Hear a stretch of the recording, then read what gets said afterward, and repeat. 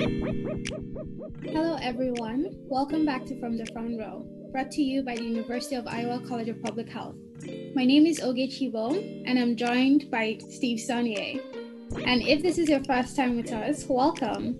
We're a student-run podcast that talks about major issues in public health and how they're relevant to anyone, both in and out of the field of public health.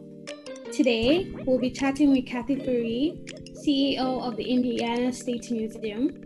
Kathy led the development of a novel exhibit for the museum entitled Fix: Heartbreak and Hope Inside Our Opioid Crisis, with the aim of breaking stigma surrounding opioid use disorder. This exhibit provides a unique opportunity to further the conversation surrounding a major public health issue and start to help people manage this crisis more effectively. Kathy, welcome to the show. Thank you. So Kathy, if you can lead off with the genesis for this project. It's beautifully designed. It's very thought-provoking. We've heard about the opioid epidemic in public health circles and beyond, with an added emphasis of what's going on during the pandemic as well. What really got you interested in developing Fix as an exhibit? What was kind of the starting point for you? Well, something I think everybody can relate to. I was introduced to a woman who was buying an outfit to go to Washington, D.C. to lobby about the opioid crisis. And I had just been appointed the CEO of the Indiana State Museum and Historic Sites. And I said, Justin, there's got to be something that we can do to help. There just has to be. So I start in a month. I hadn't even started yet.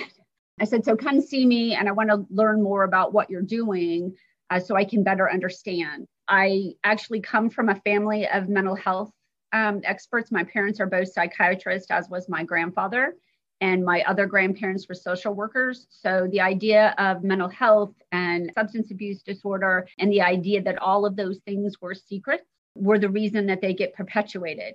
So I have spent my career looking for an opportunity to help move the things that are in the shadows that continue to move behind us up to the forefront so that we can start to address them and maybe get them solved rather than secretly passing them on to the next generation. Well, thank you so much for that. I'm actually great that you got your first inspiration from seeing someone buy an outfit. That's amazing. Could you tell us a bit about the process it took to create this project? So an example in the community stories section on the website, what kind of stakeholders did you have in your team? And in public health, we emphasize on the role of being a chief health strategist, which is being able to act as a leader in mobilizing different people in the community to achieve a similar goal. So in this case would be your project to decrease the opioid use disorder crisis in your community. So I actually started looking at who I thought would be interested. And in the museum business, you start with your board of directors. So it was my third board meeting. If you wonder, they were wondering. And the most incredible thing was they said, absolutely look into that, see what you can find out. If there's something we can do, let's do it. So I spoke with the drug czar of Indiana because the opioid crisis was one of our governor's 5 pillars, and he was responsible for addressing it. Indiana was highly ranked, unfortunately, in the number of cases of opioid use disorder in the country. So that meant it was a statewide issue. It wasn't an urban issue or a rural issue. It was a statewide issue. And as the one statewide museum system in Indiana, I felt that we had a real opportunity to have an impact on 12 different communities and their surrounding communities rather than a community. So we started talking to donors, people who we knew were interested in making a difference. I spoke with many medical professionals. We were able to connect with the Rural Hospital Association of Indiana, who then connected us with the presidents of the hospitals in different areas. They were incredibly supportive because one of the issues they face that museums really feel like we could make a difference is that hospitals are usually places that are scary. You only go there when you're sick. That's where grandma passes away. Good things don't happen there, unfortunately. As much as medicine has moved forward, museums are a place that invite you to come in and be curious and ask questions and learn about new things. And again, this was something that people didn't talk about, but that needed to be talked about. So we were looking for those people at the hospital who were trying to address the opioid crisis so that we could give them a forum, a comfortable forum, a non-threatening forum to get their information out. So we really started with looking at who were the people in the medical field who were doing this. We really had a great opportunity to partner with our Family Social Services organization, the mental health division of that. They were really excited and in actuality ended up funding the project for us. So they were able to take federal funds that they were using to break the stigma of the opioid crisis in order to fund this project that we felt would have a great impact on school children at an age when they would still listen and at a point where they could really hear information that they could understand. So 4th, 5th, and 6th graders still think adults have something to say, and they are on the verge of entering a world where things like this will become a part of their community. So we felt like the hospitals were a great place to start. We also partnered with Indiana University. They have what is called a grand challenge of the opioid crisis. And the head of the nursing school, Dr. Newhouse, the PI on that project, the primary investigator. And she actually took time to work with us and then connected us with several people in her division that were looking to do evaluation on how things can help break down the stigma. So we would be one of those places. So we partnered with IU. We partnered with University of Indianapolis and their art therapy program. We partnered with IUPUI and their music therapy program.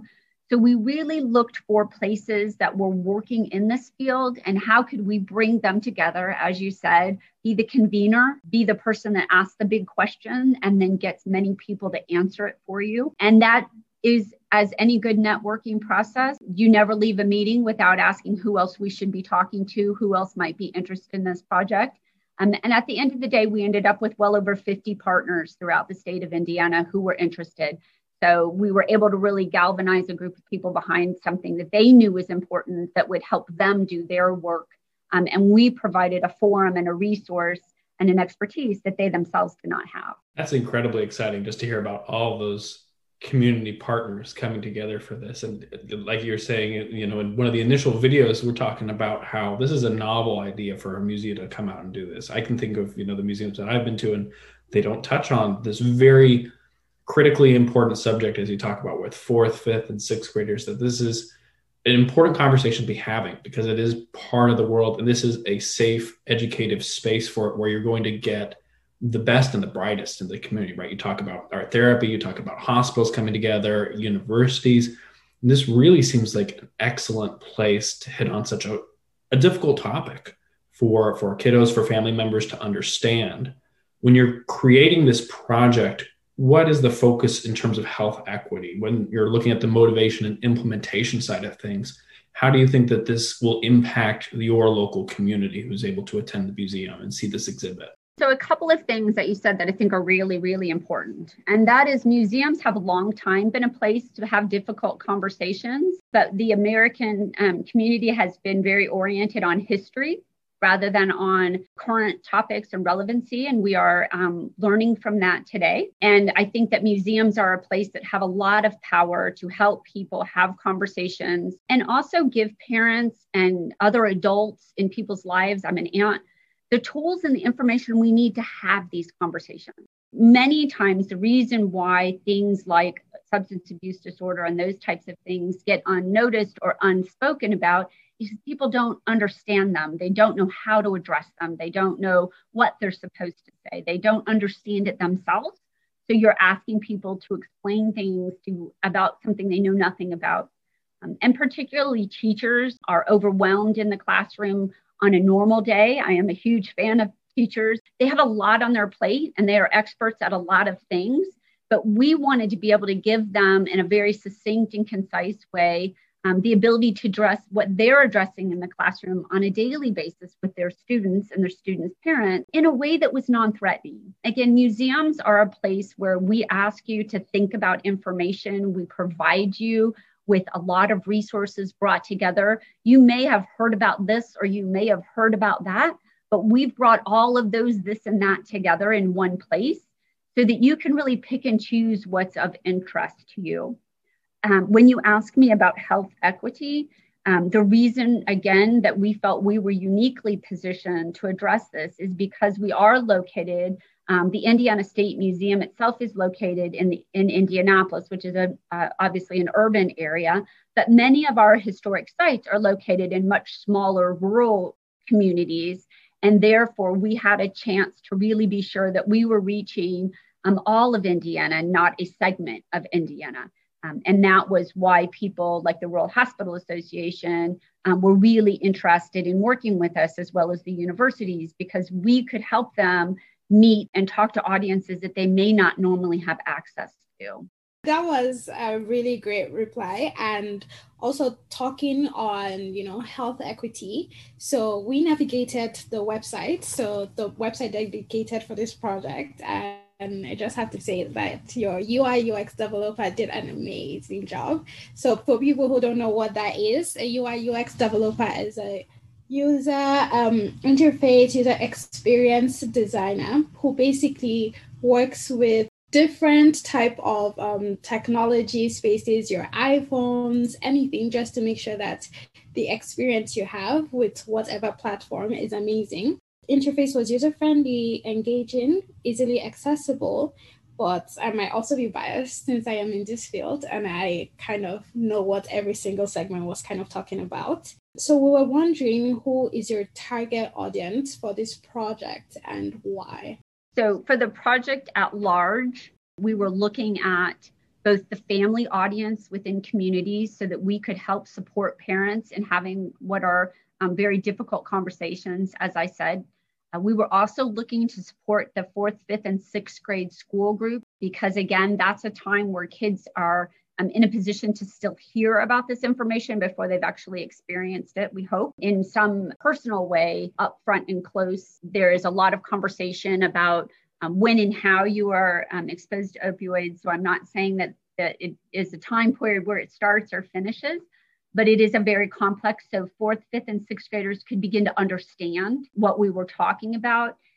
So we were really hopeful that we would be able to reach family audiences with that same age group, as well as reach those classrooms.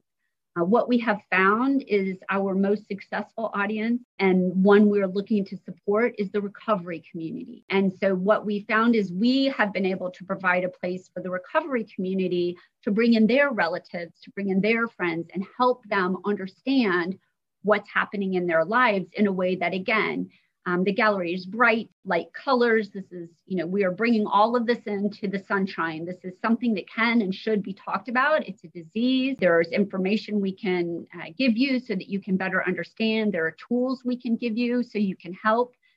So we really felt like there were multiple audiences that we could reach, and that there were different needs of different audiences that we could actually address as well. Since the time that this project was first implemented till now, have you noticed, a high increase in the number of people who are actually talking about the opioid use disorder, or maybe parents discussing about how, their children were also intrigued and, are more curious about what is going on, or maybe ways that help, and maybe there's less stigma, maybe discussing opioid in general? So a couple of answers to that. One, in informal learning, we don't pre-test you and post-test you. So we don't know what you know, and we don't know what you gained. And many times what you learn in a museum, you use at a very unusual point in your life. It's not you walk out the door and then this is how it gets implemented into my life. It may come up and you'll be like, oh, that's right. I was at the State Museum and I remembered when they were talking about art therapy and I didn't know you could use it. I thought it was only used for people who were in different situations. So knowing how and when we affect people is very difficult. We had just opened this exhibition at the end of January, and then we closed to the public on March 17th. And we're closed for over 90 days. So we missed an entire school audience that we were hoping to capture, as well as the kids, as you all are painfully aware, are in a hybrid situation and are not visiting museums right now. So we have not been able to bring them in this fall either. And this spring is Not sure where that will land, but we may, by the end of May, be able to bring some people in. We have extended the length of the program. With that said, we had talked to the Family Social Services Mental Health Division, and they were very interested in how they could help us bring school children to the exhibition. And when you talk about equity, how they could take away the barrier of admission. So we had presented them with a grant that they'd asked us about that would bring school kids to the museum to have the experience. Well, that obviously wasn't going to happen. So we went back to the drawing table. And again, I will take no credit for the website, but I am delighted to know that you think it's wonderful. I think it's wonderful. You understand how it's wonderful. I just understand that it is. But knowing that now there was an opportunity for us to potentially reach not only the communities we were serving in Indiana, but a larger spectrum, because museums were seeing people from around the world were all looking for different things to do, different places. And so those of us that were present in the marketplace had a chance to reach a broader audience. So we spoke with FSSA and we redeployed those dollars with their blessing and help. And we are producing what we call modules. So they are going to be representative of the exhibition, but they won't be duplicates of, but they will have a video of an expert talking about a topic. They will have someone who is experiencing it. So they'll have a first person speaking about it. And there'll be a third video that may be a combination of things or have some other way to reinforce a topic. And so the topics we address in the exhibition, sort of why is pain important, or how does the brain work? We've pulled out those larger topics and made them into modules. So we can now provide for teachers that are looking for content to have their students that is different than what they've seen before. We can now provide this type of experience through interactive modules that we provide through technology. We are also offering, with their support, 50 virtual experiences where one of our staff members will walk you through several of the topics of the modules. They will send you a set of kits, so you will do things as you might normally do in the exhibit, so hands-on projects. And in this case, one of the things that is a really effective recovery tool is you write down those things that make you unhappy, and then you shred them. So I think we've shredded COVID a couple of times. But what we can do in this case is work kids through that process and then have them tear them up and throw them away. So it's a similar idea that they can shred it themselves, and that is giving away that negativity, that's giving away that barrier in your life. So there are ways we will look to take the work that we've done in the exhibition and repackage it on a virtual component. We will be able to tell then how many people, as you all know, click through, actually watch the full videos, how many programs we're actually able to give. We can do pre and post projects for the teachers to do. And then we can ask them to do end of class evaluations once they've worked through one of these programs. So we will have an opportunity to gain a lot more information, having the support to put it online.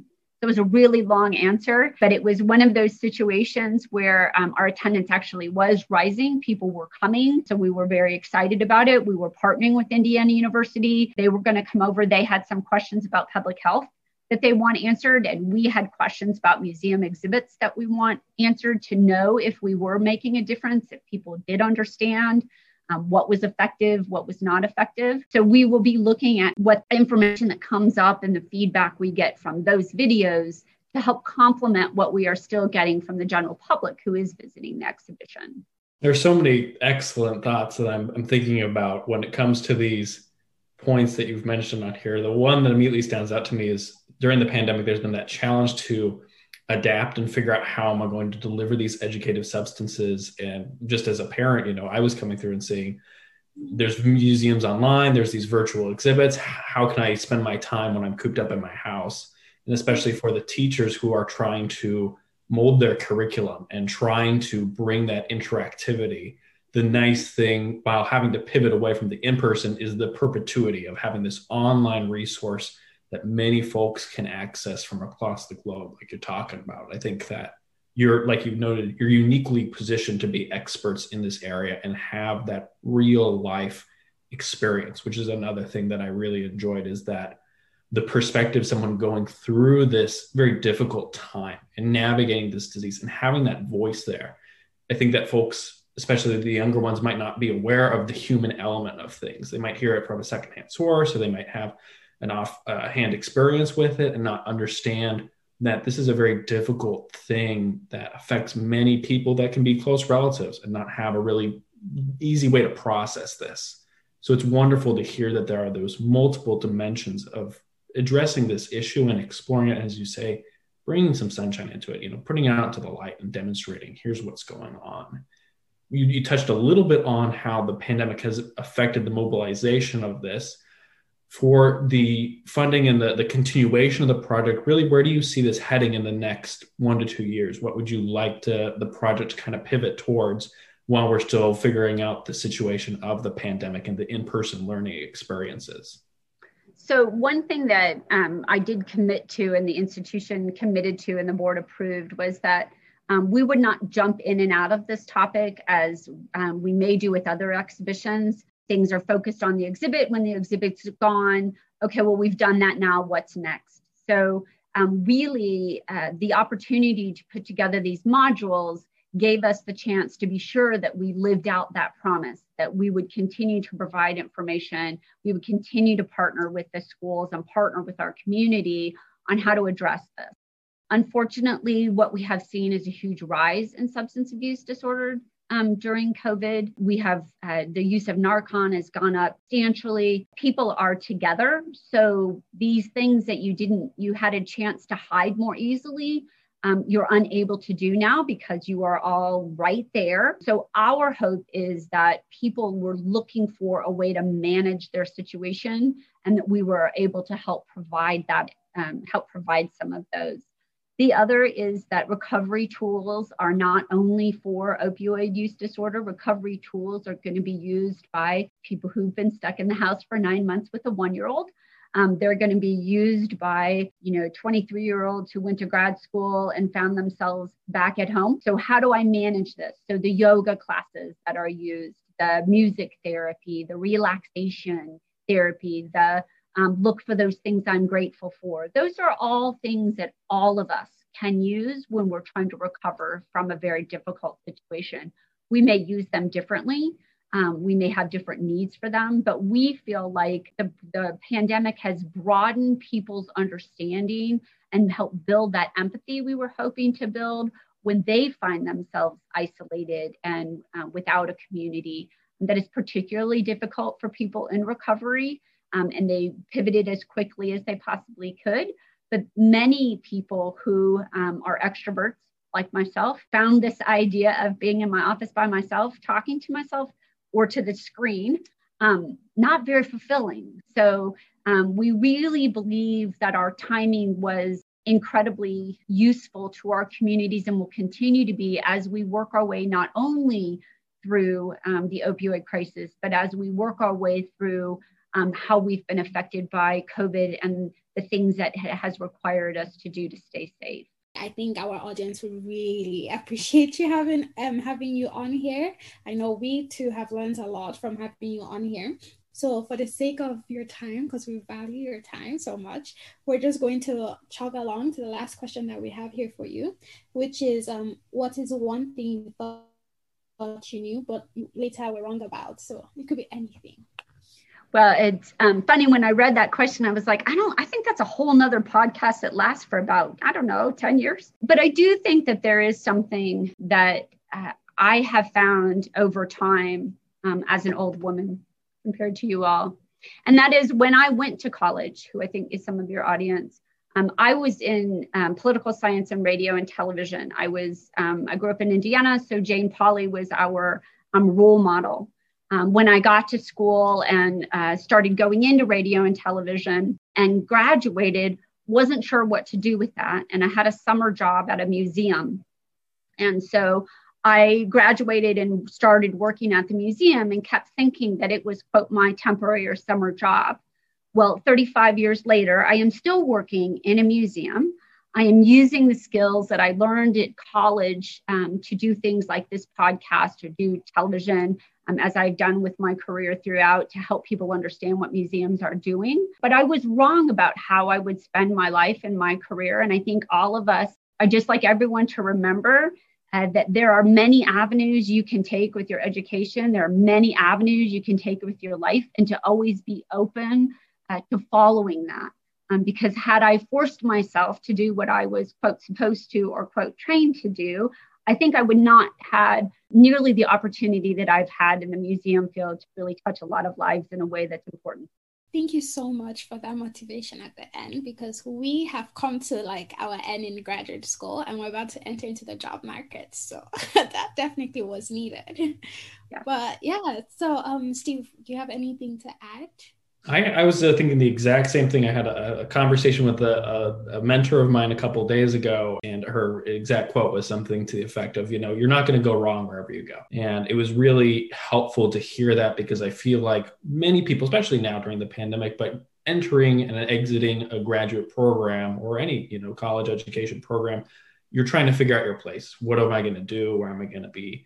And having that appreciation to being open and accepting of these experiences, you may end up working in a museum and having this wonderful illustrative career where you get this really incredibly valuable opportunity to communicate this difficult public health crisis to people who are coming into it and figuring it out, like you're talking about, from those different perspectives. So I just think that's a fantastic answer. And I'd love to thank you for your time today. This was an excellent opportunity, and I'm so glad that we were able to talk with you about this. We wish you the best of luck in promoting it.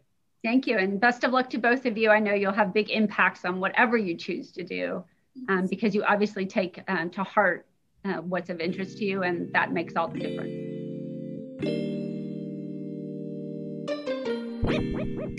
That's it for this week's episode of From the Front Row. Huge thanks to our guest, Kathy Faree, for coming on today.